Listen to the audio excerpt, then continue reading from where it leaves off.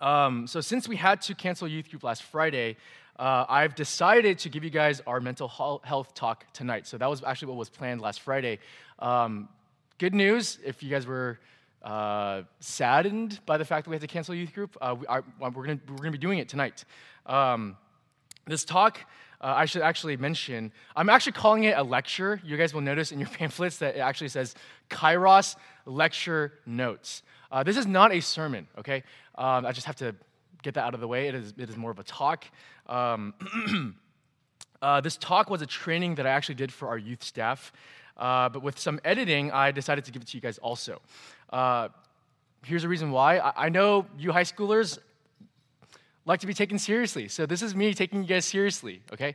Tonight's talk is roughly the length of not one message, but two, okay? It is long. We haven't met in 3 weeks, and so I got to give you your money's worth, okay? So, but here's what we're going to do, okay? I'm going to teach the first part and then take a 10-minute break, okay? And then continue the second part and finish. We may or may not have small groups, depending on how long I go. And so that's just a heads up. You might be wondering why it's so long, and I think some of you guys might like this. I think there's a meme that I took a long time working on that might help explain why it's so long. It's because one does not simply talk about mental health for 40 minutes, okay? Or in 40 minutes, rather. As we all know, mental health is a huge topic that isn't just a topic for those in ivory towers. It is an everyday conversation. Mental health is either as a topic of discussion or as a personal experience affects us and those whom we love. And so, of course, mental health can never be something that's just occupied by those, in academic settings. And so we want to better understand mental health, not as a way to solve people's problems or to solve what is by nature complex, but we want to understand mental health and those who are affected by it as a way to love others. Okay? And so if you're joining us for the first time, welcome. Thank you for being here. You might not have even known that we're doing a talk on mental health. But I hope that if you are especially a visitor, that this benefits you. I hope that it actually provides some clarity on how culture has been talking about mental health and actually seeing mental health being talked about in a theological, biblical perspective. Okay? And so that's my hope and my goal for us tonight as we undertake this really big topic together. And so with that, let me pray for us and get started with our time, okay? Father, we recognize that mental health is not just something that we talk about. It is something that is personal. It is not a concept or an idea. It's something that dearly affects those whom we love, those whom we dearly cherish in friendship and relationship. And so, Father, I pray that in the next hour or hour and a half or so, Father, I pray that you'd help us to look at this topic of mental health, not merely just as a topic, but really something as a means by which we love others, as we just talked about. I pray that you'd help us to have clarity from the Scriptures, to see how the Scriptures define and clarify how we ought to be thinking about mental health, but also that you'd also equip us with ways on how we can actually love others faithfully. And so, Father, this is a huge topic, as you know, Father, and so I pray that And it's possible for a lot of these ideas to be lost over these high schoolers. But Father, I pray that you protect us from merely, again, seeing mental health as just this kind of these sets of ideas. But really, I pray that you'd help us to really have a theological framework and paradigm by which we actually love others. And so, Father, thank you. And most importantly of all, even as we look to this topic of mental health, point us and direct our hearts to Jesus Christ. Thank you, Father. We ask this through Jesus Christ our Lord. Amen. All right, and so as we look at the topic of mental health, obviously it's a topic and conversation that we see and hear everywhere. We hear it in the Olympics, if you guys are aware of it, from obviously Simone Biles' retraction from the Olympics because of her mental health. Countless prominent figures in media have been obviously affected by this topic of mental health, and so one thing that I want us to be aware of and be cognizant of as we think about mental health is that we don't want to see those who struggle as those whom we attempt to fix or solve. In many cases, mental health problems will be lifelong struggles. There are no pat answers or quick fixes. It's the reason why this talk is so long. We just can't do it sufficiently, even in an hour and a half. This is a lifelong conversation that we have to have. And so as we begin, I want to frame the typical language of mental health, not so much in militaristic terms or categories, as if mental health is a battle to be fought. Here's an example.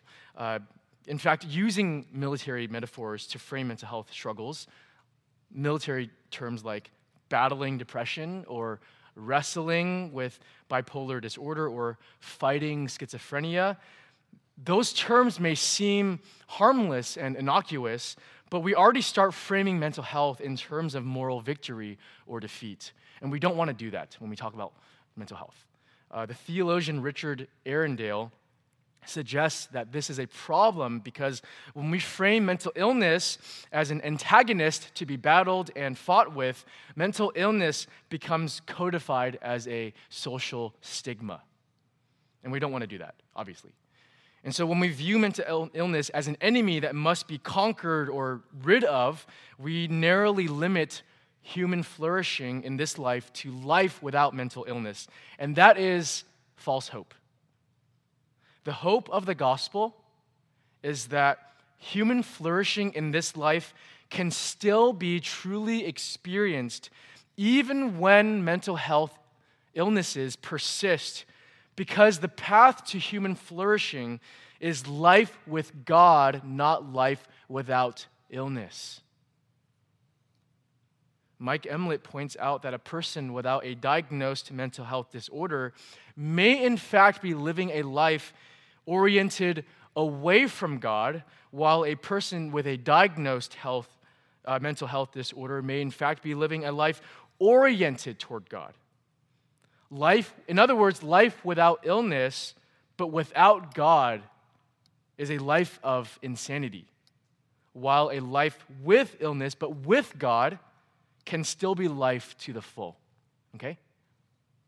And so as a result, it's more faithful to the scriptures and to the sufferer to frame and talk about mental health really as a journey, okay? To frame it as a path toward healing and wholeness with God as the sustainer and end of the journey. And so mental health framed as a journey reminds us that a journey is something that we embark upon, sometimes willingly or otherwise, as we travel from one place to another. Sometimes we choose our journeys, and at other times we are forced to go to places that we don't want to go to. Some journeys are easy and the burden is light, while others feel like trudging through mud in the rain. Journeys also require maps, authoritative guides, faithful friends and communities, and also good equipment. And so as a result, as we walk with people on this path and journey, we want to be those faithful friends and communities. That's what I hope this high school group would be as a result of this mental health training and talk. We want to look to the scriptures as our authoritative guide. We want to glean from other helpful maps that through God's common grace, God makes available for us to use. And so this lecture exists to help those who suffer, or for those of us who suffer ourselves. To a certain extent, this is something that I want us to be aware of. To a certain extent, we are all on a path of healing and wholeness with God and toward God. Not just some people, not just those people, not just those who struggle. It's all of us. We are all on the path of healing and wholeness with God and toward God, because our differences with others aren't different kinds of struggles, but really different degrees of struggle, okay? We're all on the same path. And so to start our time together, we need to ground the topic of mental health within what's known as the doctrine of creation. The doctrine of Scripture. We need to establish some biblical assumptions that I think by implication will also challenge some unbiblical assumptions about mental health, okay? And so as we seek to arrive at a theology of mental health, we have to first consider the relationship between the Bible, Scripture, and extra-biblical resources. By extra-biblical resources, I mean things like the research of medicine, psychiatry, or psychology. What is the relationship between Scripture and, for example, biology, or psychology, or philosophy, or literature, or math? What is the relationship between Scripture and, say, for example, the medical advice of doctors, or even the counsel of our friends? And so as Christians, we believe that Scripture is God's word. Okay, we believe that Scripture is God's word, and I think it's obvious for all of us.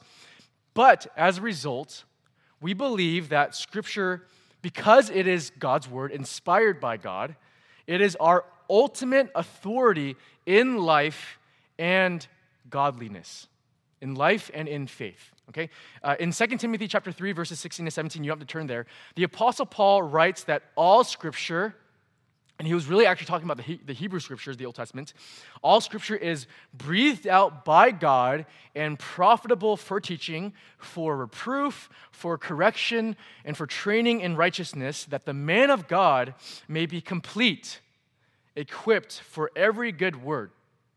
In other words, because Scripture is God's inspired word, everything that we need to live for God's glory is given to us in His word, in the Scriptures. This is what's known as the sufficiency of Scripture, okay? And so, what the sufficiency of Scripture means is that, for example, as biblical as our counsel, as our words seek to be, it will never be sufficient the way that Scripture is.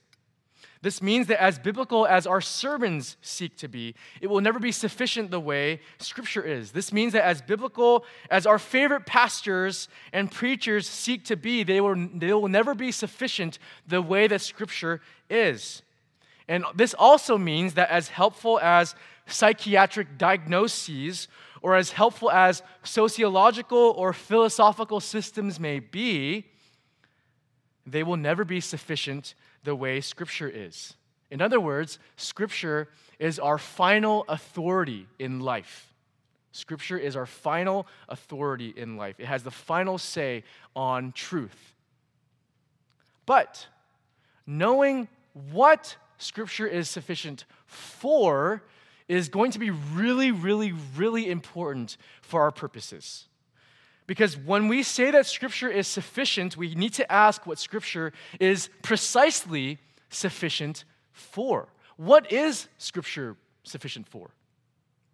Well, the Westminster Confession of Faith, it's a very old document written in the 17th century. It writes that the whole counsel of God, the Scriptures, concerning all things necessary for His own glory, man's salvation, faith in life, is either expressly set down in Scripture or by good and necessary consequence may be deduced from Scripture.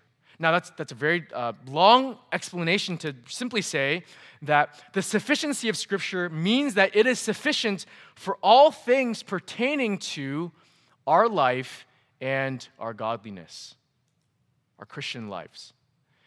And so what this implies is that Scripture does not have exhaustive knowledge about everything. You guys catch that? Here's an example of what I mean by that, okay? Let's take, for example, math. Scripture does not pretend, nor is it threatened by the fact that it can't help us solve 2 plus 2. I mean, when you guys look at your Bibles, do you see it trying to solve 2 plus 2 for you? No. Scripture doesn't tell us what the fastest route is from your house to church. Scripture doesn't tell you how to do your job, how to be a student. It doesn't tell you how to set a bone properly. Thank God it doesn't. Because that's not the point of Scripture.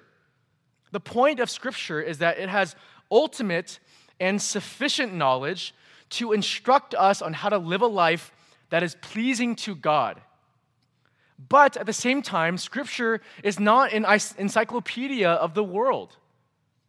That's not what Scripture is for.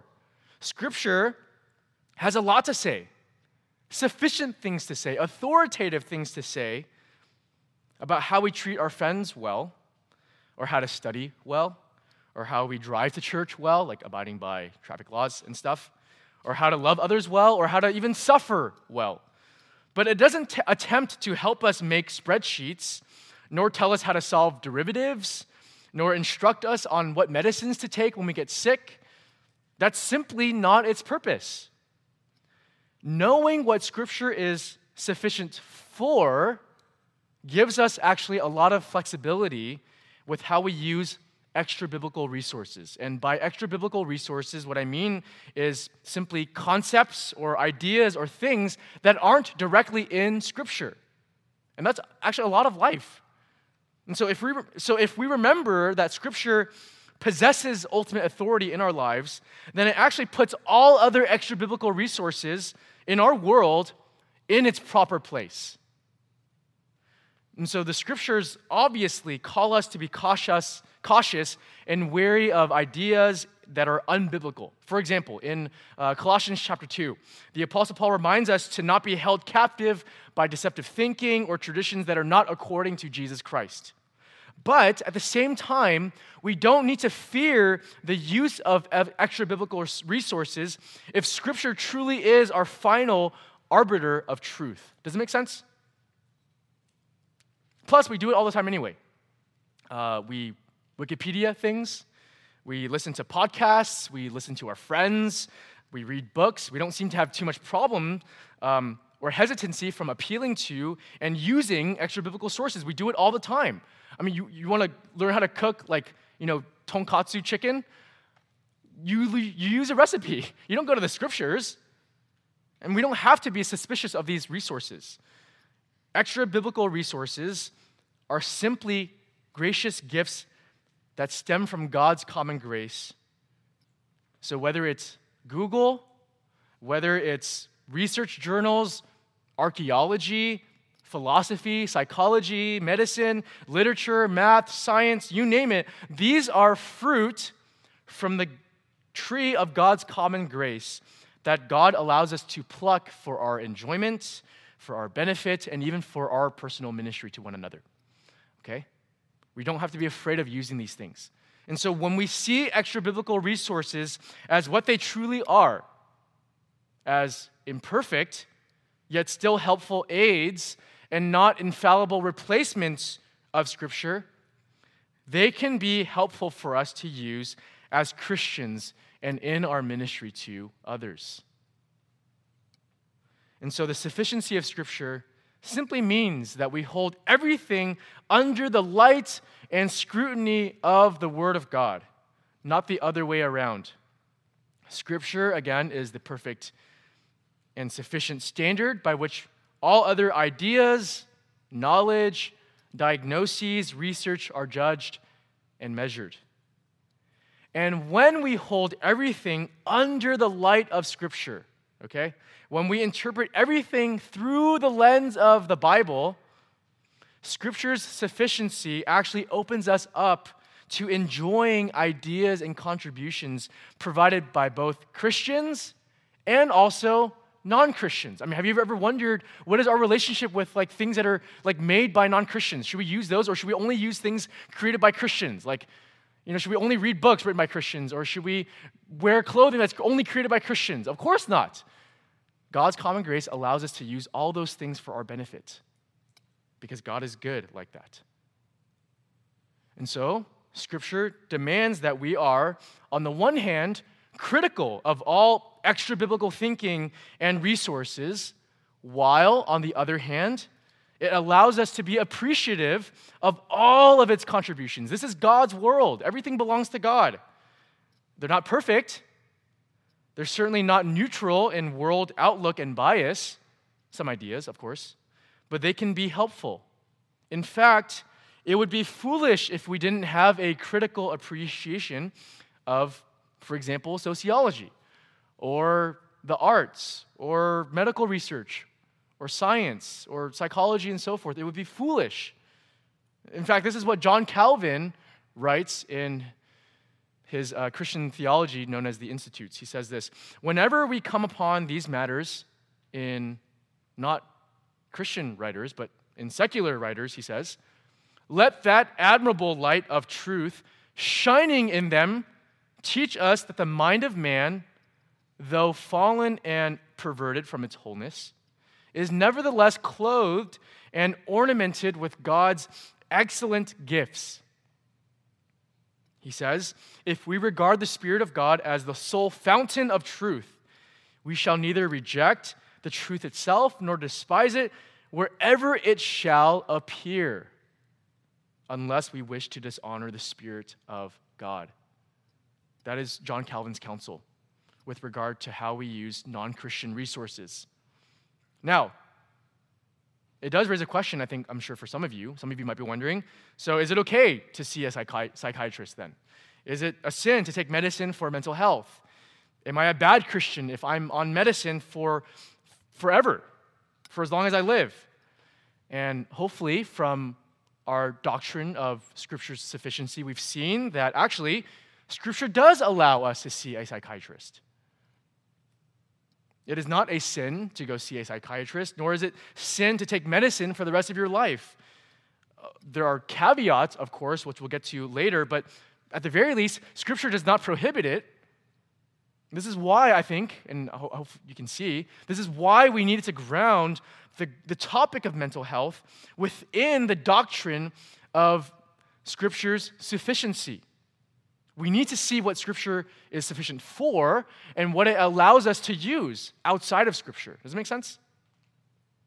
So again, for example, if you scan the pages of Scripture, it frequently shows troubled people in troubling circumstances, but it doesn't provide psychological descriptions or categories for their troubles beyond what we need to theologically know about them. That they are whole people created in the image of God, that they are embodied souls and ensouled bodies. We'll define those terms in just a second. That they live on the not yet side of the kingdom of God, and that they live in relationship with God. That's what Scripture teaches us, but it doesn't teach us psychologically what people are experiencing. And so again, the goal of Scripture ultimately isn't to medically or even psychologically diagnose bodily conditions. It does so theologically. It says that we are to use our bodies as instruments for righteousness, not unrighteousness. It says that our bodies include our souls, that there's a unified whole to our bodies. It says that our bodies are perishable, they're weak. It says that our bodies have been broken and corrupted by the fall. There are limitations to our bodies.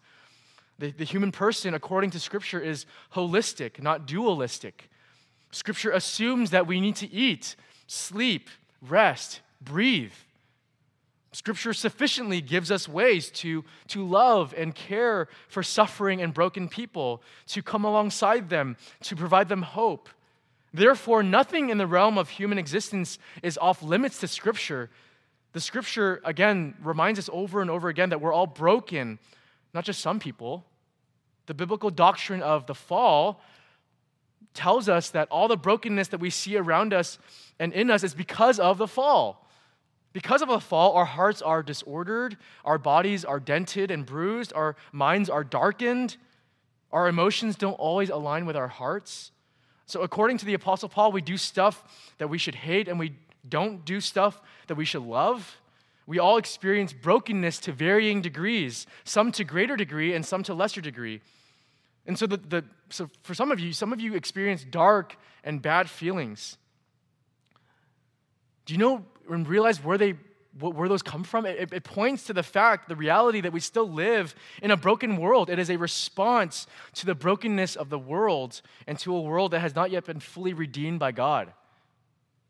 And the Scriptures tell us why we experience brokenness in the world, how the world was broken, how brokenness doesn't have to interrupt our relationship with God, and how through the incarnation, God becomes broken for us to redeem us and the world from its brokenness. And so, again, Scripture is completely sufficient, again, for life and godliness. But, again, beyond these theological categories, that's kind of it.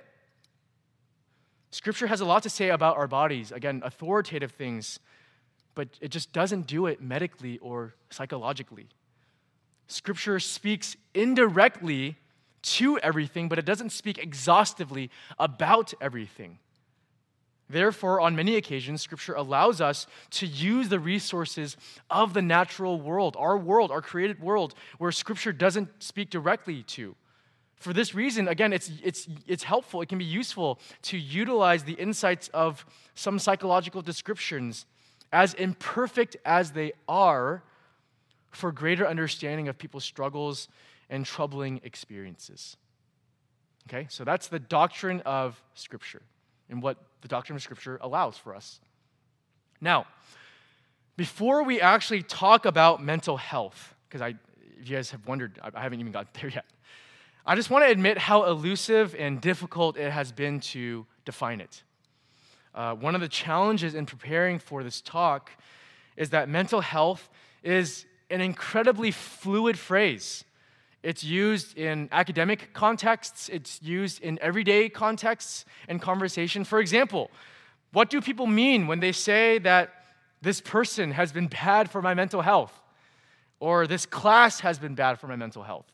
Or this teacher has been bad for my mental health? Or this prom date has been bad for my mental health? Or this pandemic was bad for my mental health? What do people mean? What do we mean when we use the phrase mental health? And so we need to ask people some clarifying questions when they start talking about mental health. What do you mean by that?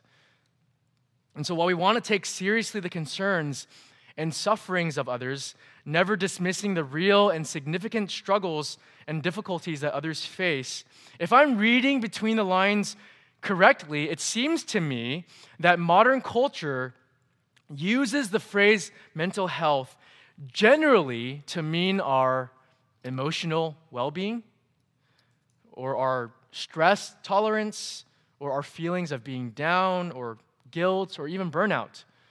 In fact, the CDC defines, the Center for Disease Control, defines mental health as an umbrella term that encompasses a person's emotional, psychological, or even social well-being. And so again, we just need to be very specific about what people mean by it.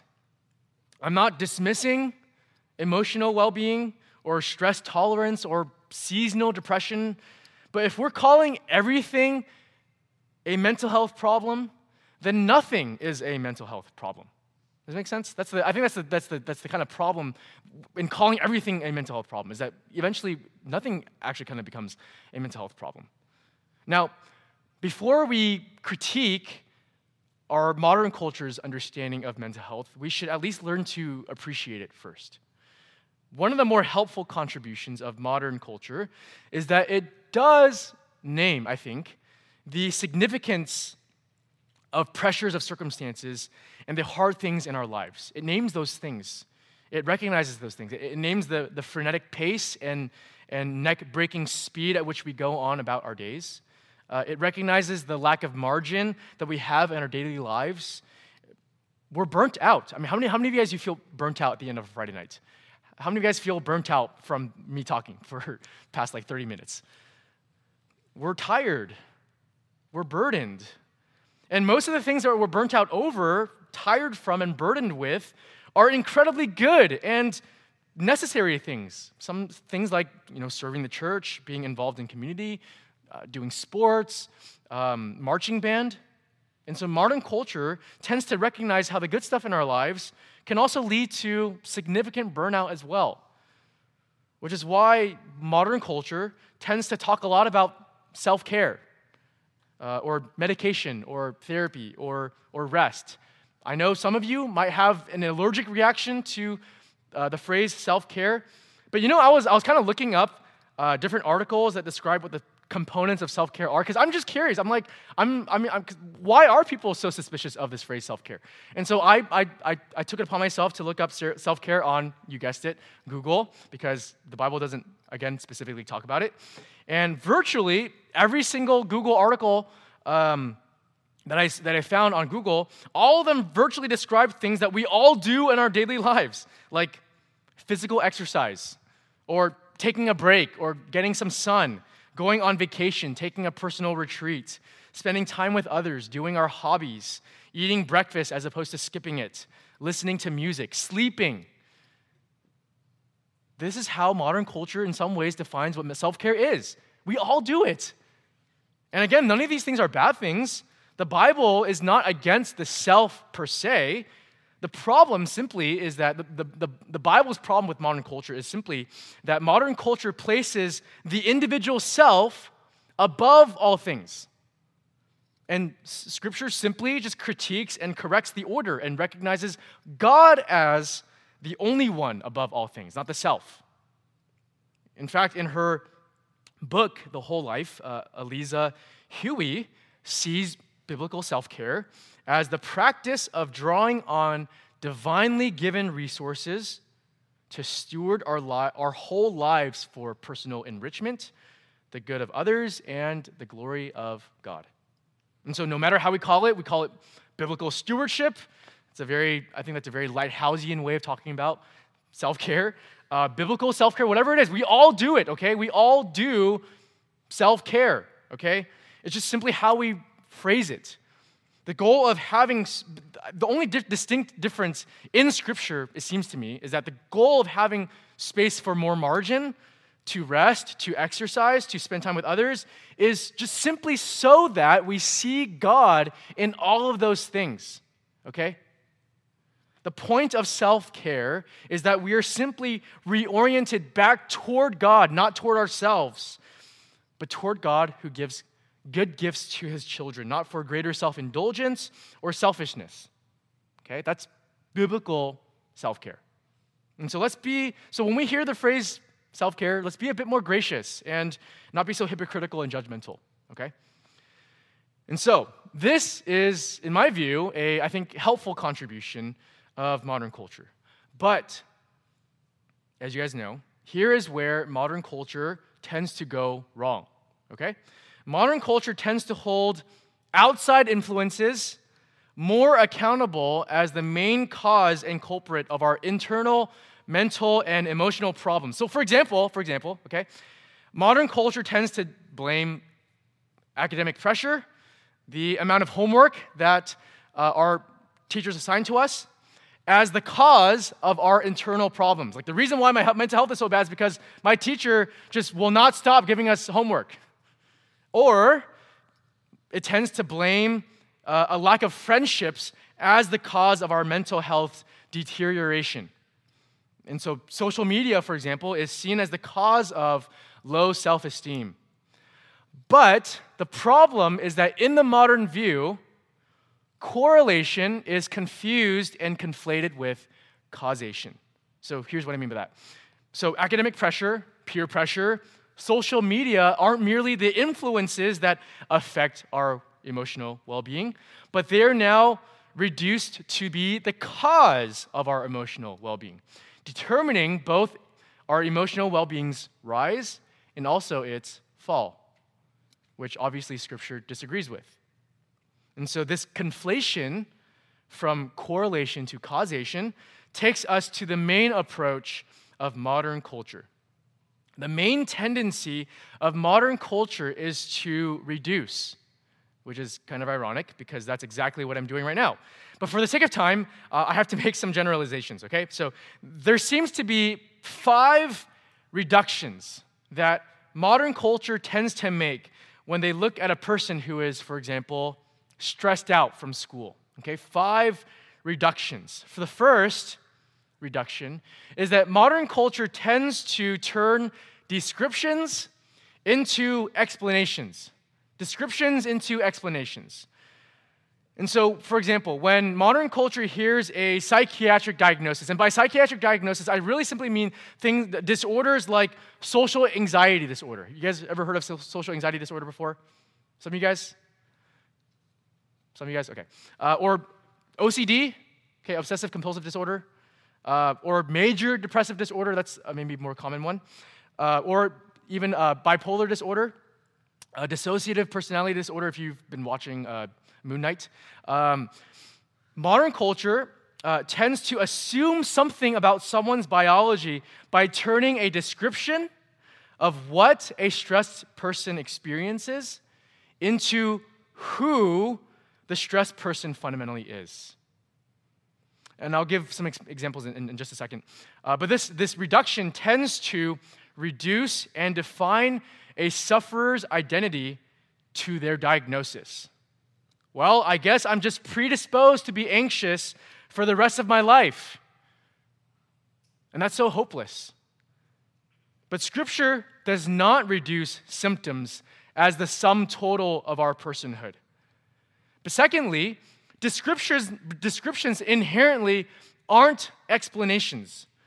Just because we know that the characteristics of something doesn't mean that it explains something about who they are. Take, for example, this list of symptoms, okay? Sweaty palms, nausea, headaches, trembling, stuttered speech, fast heart rate, fear from observation and attention. All of these symptoms describe what is known as social anxiety disorder, okay? So if you guys didn't know what social anxiety disorder is, this is apparently a description of the symptoms of social anxiety disorder. Some of you guys might just realize, oh my gosh, maybe I have social anxiety disorder. Even if it does describe you, they don't explain why someone experiences it. Okay? Does that make sense? I mean, it doesn't tell you why they experience these symptoms. Like, even if we said, oh, now I understand why you're this way, it still doesn't explain why. It's like saying that you experience social anxiety disorder symptoms because you have social anxiety disorder. Like, that's reductionistic. Like, that's redundant, rather. That doesn't explain anything. For someone who experiences symptoms of social anxiety disorder, it's possible that they may have the disorder, or it's possible that they might not. And even if they do, the question is, so what? How does that help? More importantly, descriptions don't determine destinies. Descriptions don't determine destinies. You may struggle with social anxiety, but there are far more prominent biblical descriptions for Christians. It's far more hopeful. You know what those descriptions from Scripture are of you, if you're a Christian? It says that you are a beloved son or daughter of God. It says that you are an image bearer of God. It says that you are a servant of Jesus Christ. It says that you are a living sacrifice. Those are far more hopeful, prominent descriptions of your life as a Christian than these disorders describe. Psychiatric diagnoses can be helpful starting points and can give us a brief sketch of a person's experience, but they're merely shorthand descriptions of complex human behavior rather than the sum total of who you are. It's like saying that your short bio on Instagram, which might be like, flowers or like a Bible verse, whatever, is the sum total of who you are. It may describe truthful things about you, but not fully. How could an Instagram bio fully describe who you are? A diagnosis is simply an invitation to get to know someone better and their particular struggles, okay? So that's the first reduction, is that modern culture tends to turn descriptions into explanations. The second reduction is that modern culture tends to root complex mental health problems only in biology. And so the first kind of leads to the second. Today, if you were to ask someone where mental health problems come from, well, they'll most likely say that they have underlying biological causes.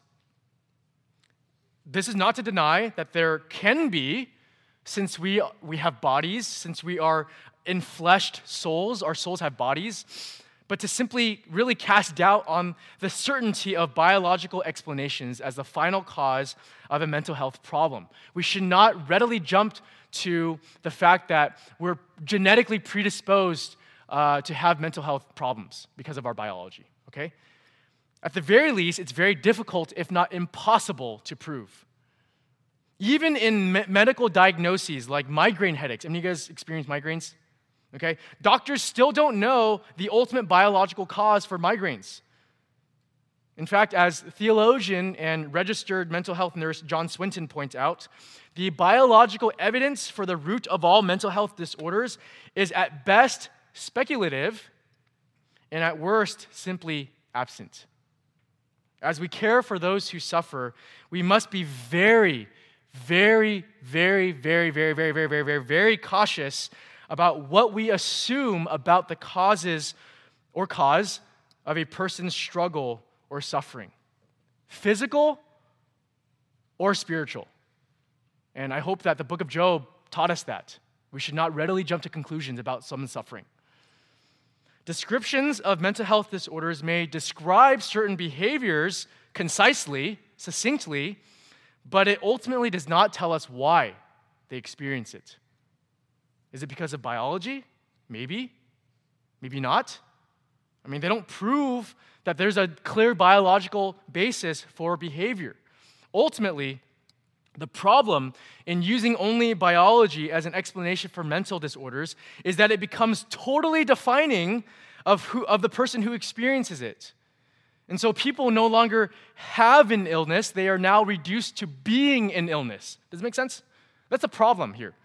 A biological explanation, if you've realized, and I think actually in some ways COVID has stigmatized illness a lot. Like if you, at the start of the pandemic, if you found out that or someone had COVID, or if you had COVID, people looked at you differently. They assumed that not only did you have an illness, but that you were an illness. And so a biological explanation, as we know, is much deeper, much more personal, much more tied to with who a person is. And so we have to be very, very cautious about saying something biologically about someone. For example, John Modrow, a psychiatrist who lives with schizophrenia, writes this in his book, How to Become a Schizophrenic. He says this: "What the concept of mental illness offered me was scientific proof that I was utterly worthless and would always be worthless. It was just the nature of my genes, my chemistry, and brain processes, something that I could do nothing about." How hopeless is that? That when you're just simply reduced to a biological cause, you end up being reduced to being something worthless. That's so hopeless. And that's the modern tendency of our culture. The tendency ends up becoming, again, reductionistic and causes people to miss the whole person in front of them. The people in front of us aren't illnesses. They are real people, loved by God, made by God, cherished by God. People aren't just merely their biological explanations. The third reduction is that modern culture tends to overpromise. Modern culture tends to overpromise. And so if the tendency of modern culture is to use biology as an explanation for mental disorders, then it's not surprising that the proposed solution for mental disorders is what? Medication. Thank you. Whoever responded. Thank you. Medication. This isn't to downplay the use and importance of medication and medicine in mental disorder, which we'll talk about later. But the tendency of modern culture is to overpromise medication's efficacy to cure and treat brain chemistry. Certain medicines seem to alleviate and reduce certain symptoms. That's, I think, sometimes medically proven.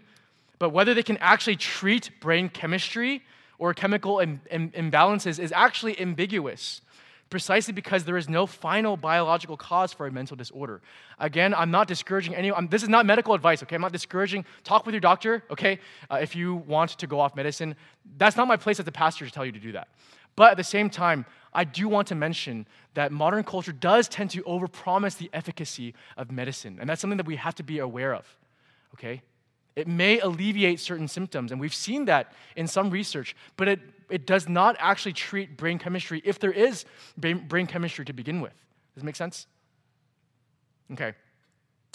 That was the shortest reduction. Okay. The fourth reduction is that modern culture tends to artificially create or dismiss mental health problems.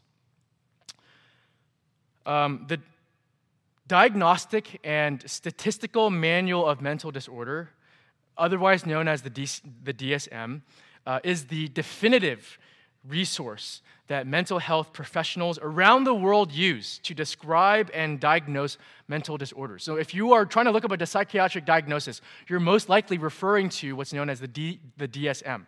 Okay, the DSM is like the Bible of the mental health world, okay? It is their authoritative guide. But what's relevant for us to know about right now is that the DSM has a ton of clinical, political, and financial power. That's not to say that the DSM doesn't accurately describe certain things. It does, I think. But we also shouldn't assume that it's completely neutral, okay? In other words, while the DSM can provide helpful shorthand descriptions of psychiatric diagnoses like social anxiety disorder, major depressive disorder, schizophrenia, they're not perfect, okay? Because the DSM is compiled by a committee of psychiatrists, there will inevitably be particular agendas and emphases. This means that the DSM is constantly revised to reflect current cultural concerns and issues. Unlike Scripture, Scripture is finally completely authoritative. There's no revisions or corrections that need to be made in Scripture. But the DSM needs constant revision to reflect cultural concerns and issues. I'll give some examples in just a moment. But one of the problems with the DSM is that it keeps changing its mind. The DSM diagnoses are simply pencil sketches of human experiences that are frequently being erased and redrawn and altered. It escalates some issues to mental disorder status, while it de-escalates some issues to non-mental disorder status. So for example, take homosexuality, okay? Homosexuality was considered a treatable form of mental illness in the early 70s, but has since been de-escalated to not being a mental health issue at all. As it turns out, this change was not because of any new scientific evidence, but because of pressure from, you can guess it, gay rights activists. Nevertheless, I think its de-escalation was a correct move theologically. Of course, homosexuality is not a mental health issue. It is obviously a sin issue. Another example is that Asperger's is now no longer considered a mental disorder. Asperger's is now considered a broad category of autism. Some have appreciated the de-escalation, but others have seen it as a fall from grace.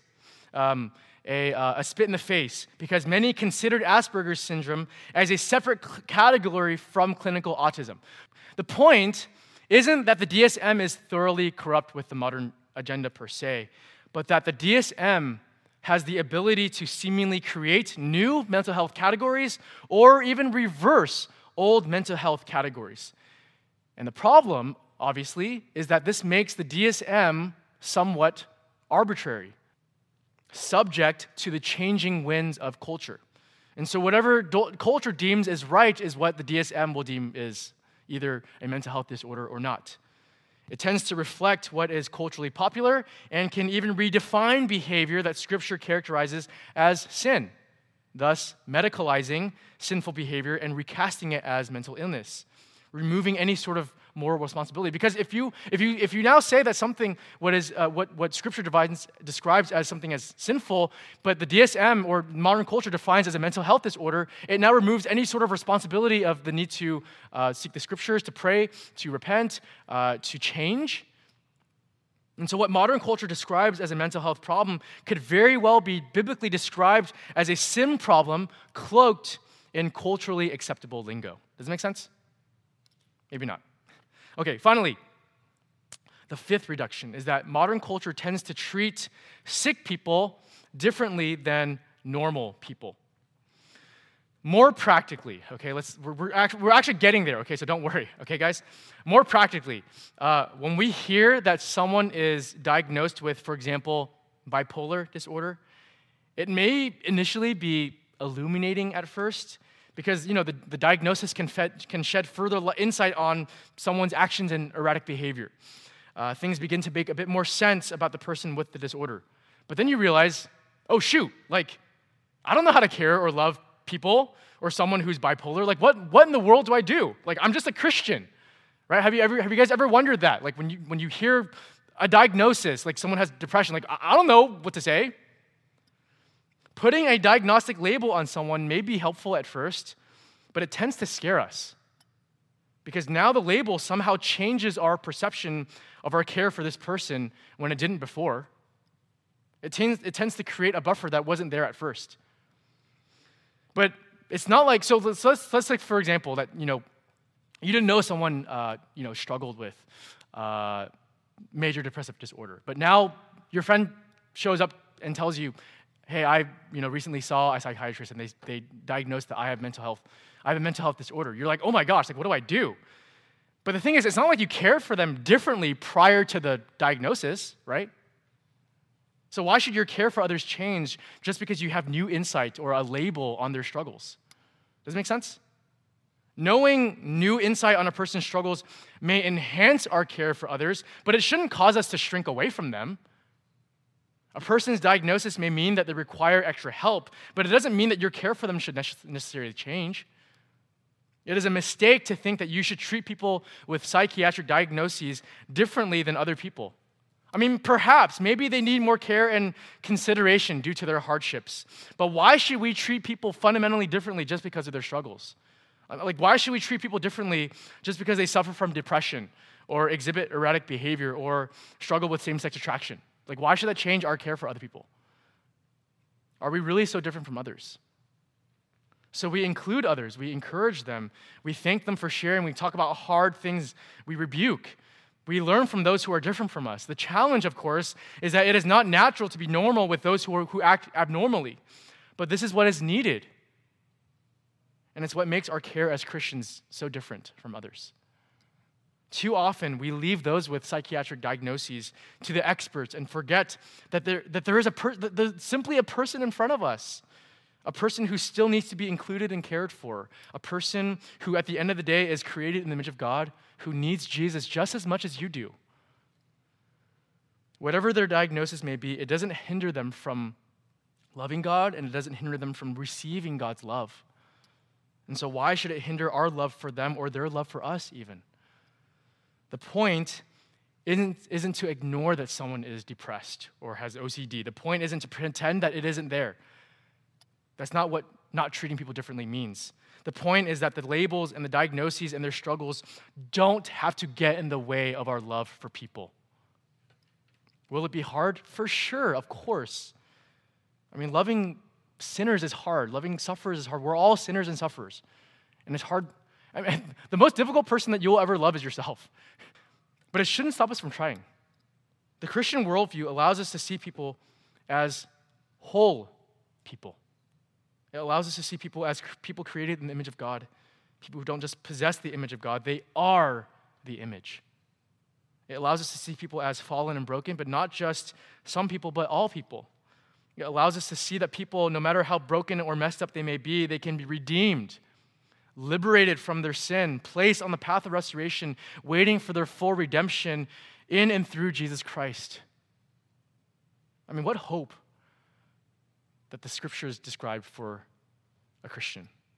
It's possible, as Mike Emlet said earlier, the quote that I mentioned, it's possible for a person without a diagnosed mental disorder, which is deemed normal according to society, and yet be far from God. And it's also possible for a person with a diagnosed mental disorder, which is abnormal according to society, and yet to live a life pleasing to God. You can be abnormal to the world and be normal in relationship to God, while being normal to the world and be abnormal in your relationship with God. And so we don't treat people differently. Unfortunately, that's what, in some ways, modern culture tends to do. Okay, I'm going to have us do a 5-minute break, okay?